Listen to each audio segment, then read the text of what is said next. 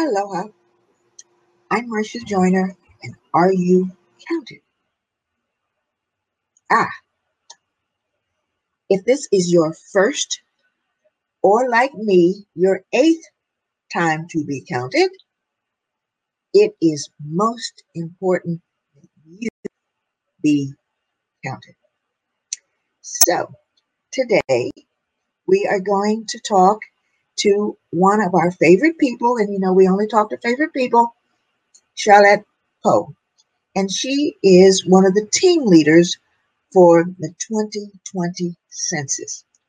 Now, of course, with the coronavirus, lots of things have changed. The whole world has changed. So we're going to talk to Charlotte about what is the census and how the coronavirus has changed the way it is counted. Not that everyone still has to be counted. Like I said, either if it's your first or like me, your eighth time to be counted. You must be counted. So Charlotte is going to talk to us today about what little things that happen, how the census is moving things around to be sure, again, that you are counted. So Charlotte, aloha, my dear, and I am so pleased to have you to talk to us about the census and what, if anything, we can expect in the way of changes. Yeah, aloha, Marcia. Thank you for having me on your show today. It's very important, like you said, that we all get counted and participate in the Census 2020 that is here already. So, just a little bit of background, right? We had our first census, the United States, in 1790. So, it's been around for a very long time. And they used the census as a means to figure out where our population is. It's a population count and a household count. One, just to simplify it, is so that we can make sure resources go where they're needed and decision makers know where our people are at. And then at the congressional level, our census count is used to determine the number of seats we have in the House of Representatives. Then on the state and even our county levels, it's about how redistricting happens and how hundreds of billions of dollars come down from the federal level to the state levels and then get distributed across our counties and then into our communities where we really need them for schools, for education, for our kupuna programs, for Medicare and Medicaid, right? Our first responders and emergency services. Our simple participation in answering the questionnaire helps to inform all of that. And these are resources that all of our communities need and can use, especially now, like you mentioned, with what's going on and the impact that our communities, our states, even the nation and globally is seeing with the COVID-19 pandemic. So for the census, what we've done is there's two key principles that drive us right now. One is that the health and the safety of our staff and employees, and especially our communities, is imperative, right? So we've taken steps to safeguard our health and safety.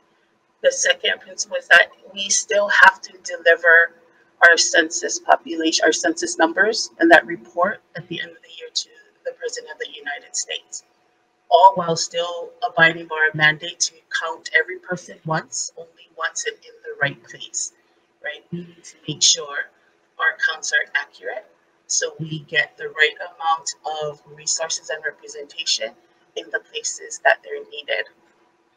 Um, and then on the ground, just to share with you a little bit about how it looks like for us here in Hawaii on our operations, all of the field operations have been pushed back about 2 weeks, except for self-response. Self-response opened March 12th, when people should have started seeing the mailers come in.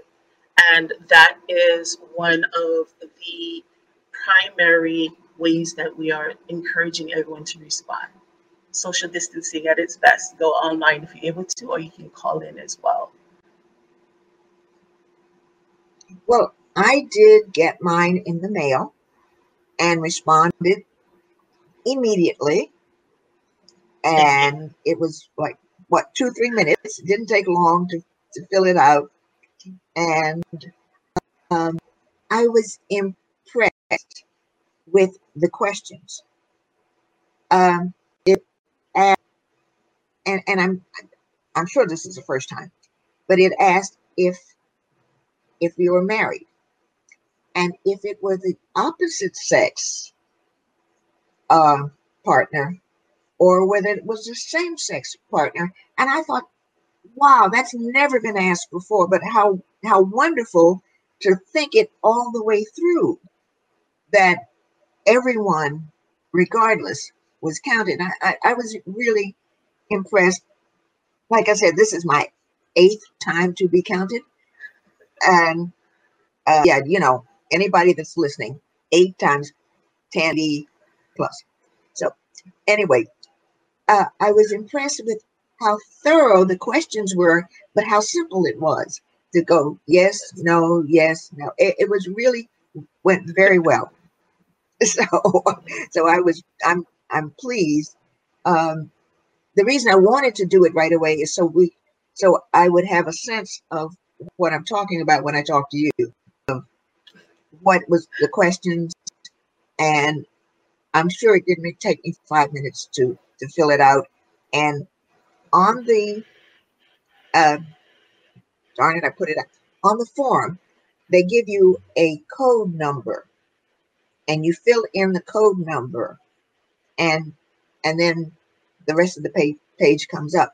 I thought that was so good a way of counting, and so that you don't get duplicates. I'm sure there will be duplicates, but so now it says, it didn't say to me, it didn't have my name on it, but it had a postal. So that, now you'll have to explain that one to me, about the postal service. And then it says it counted everybody in the household. So what does the postal service mean?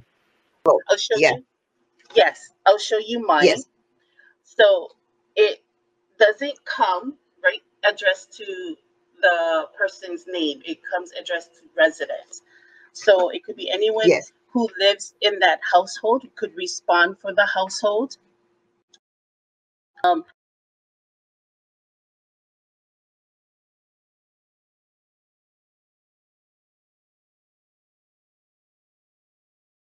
let's go Eric, did directly we lose? online. Oh, we can go directly online, even without that household ID that's printed on their attached to your physical residence address. If you go to my 2020 census.gov, that will take you straight to the questionnaire. And I'm sure what you noticed also, Marcia, compared to some of the other questionnaires and censuses you've done, is it's actually a lot shorter this time, right? It So is, yes. it's not as comprehensive or long anymore. And then, if you don't mind, I'm also give you the phone number. And the list of, okay, yeah, the list Right? of ethnic, the different choices. Oh my goodness, all of the different choices Yes. of Wedkin, and this plus this, in the ethnic Yes. groups. Yes. So I'll come back to Yeah, the phone number, but the ethnic groups, right? That helps to determine what ethnic groups live in different regions or different areas and helps to inform some of the programs that oversee fundings, right? So census just collects data, right?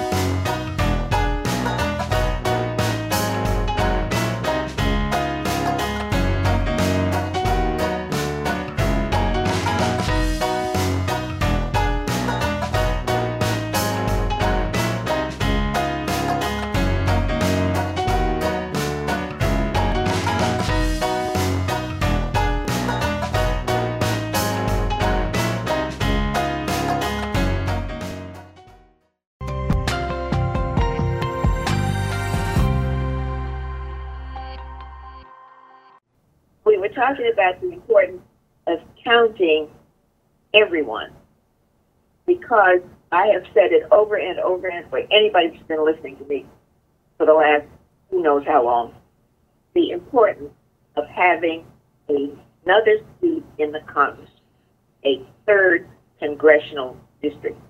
Now, for this right now, as we speak, we still have the same amount of representation in the Congress that we had when we became state. So, and we have grown exponentially since then. The state right now is divided into two congressional districts. CD1, which is Congressional District 1, which is urban Honolulu. The rest of the state is CD2, so that's rural Oahu, as well as all of the neighbor islands. Right. Now, does that make sense? Really? Does it really? So, Yeah, that's a little bit challenging, right? If and so, hey, our neighbor islands have historically been hard to count, right, as well as some of our rural areas. So one of the primary initiatives that we enacted, especially for here in Hawaii, was to reach out to our hard to count communities, our Native Hawaiian Pacific Islanders, those who take a second English as a second language, or it's not their first language. And then also, right, neighbor islands. Neighbor islands have high rural residences, and they also don't get counted in the regular self-response. They get packets delivered to them, which has impacted, right? COVID-19 has impacted our field operations for that. However, like we spoke earlier, right, one of the ways that they can still respond is to go online to my2020census.gov, and you can go on even without the letter, or you can even do a phone call to 1-844-330-2020, and you can complete your questionnaire that way. What this does, and speaks to what you were mentioning, Marcia, is that if we did see a large increase in our census count, right, the possibility does exist that we might be able to get a third seat in the House of Representatives. There's a formula they use, right? That's not my forte. However, I know there's a formula that they use by taking all of the seats divided by the 50 states population, et cetera, et cetera. Okay, there's a report on this, but it exists, right? We don't know because we really don't have an accurate count for Hawaii right now. But you're right. If we could this year, do it, right? Yes, and especially on the neighbor islands, like you said, there's certain communities that are hard to reach unless you're going door to door to door. And really, and you know, we talk to people on the Big Island, and they're having trouble just with cell phone connection, much less internet. And so with this new, I don't know how you're going to do that with the coronavirus and going door to door. Is that going to be a problem?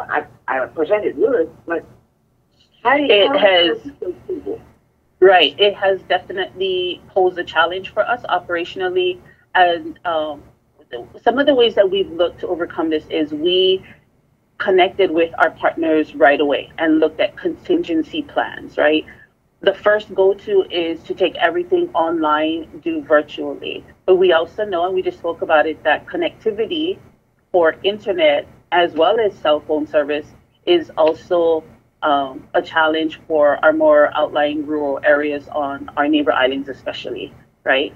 So we had depended a lot on community events, like some concerts, festivals, and fairs, things that would draw community into one place, a communal gathering. And with COVID-19, that nixed all of that plans, right? So we have been working with all of our partners, from grassroots organizations, family foundations, churches, faith-based organizations, all the way up to the larger nonprofit organizations and service providers, the trusts and businesses, to reach those in our communities that we otherwise would have tried to engage during the gatherings, right? So grocery stores, people still go to the grocery stores, so we're reaching them. DOE is doing grab and go meals, so we're working with them to get reminders in for the parents, posting up banners and posters right? We're kind of really going back to like old school, a lot of word of mouth and being um, connected via the phone if we cannot do virtual online, or if it's not via the phone, right? It is coconut wireless in much scale, very much scaled down. We're not doing the 25, 50 people, right? It might be the smaller families and one person passing it on, so old school with new school technology, I guess you could say. Well, I think that's good because people have more faith in a person they know in terms of answering the question. And I think that makes it very personal rather than just going online and trusting that it'll go somewhere. Where if you, like you're saying, if it's grab and go or whatever this is, it's a very personal thing. And I think people then have faith that this is real and that it is working. And honestly, I think you're doing a great job. And we are just about out of time. And it's always a pleasure. And I promised Annie we will be back next month. And Yes. how it's going. So thank you, Charlotte. Just a pleasure meeting with you.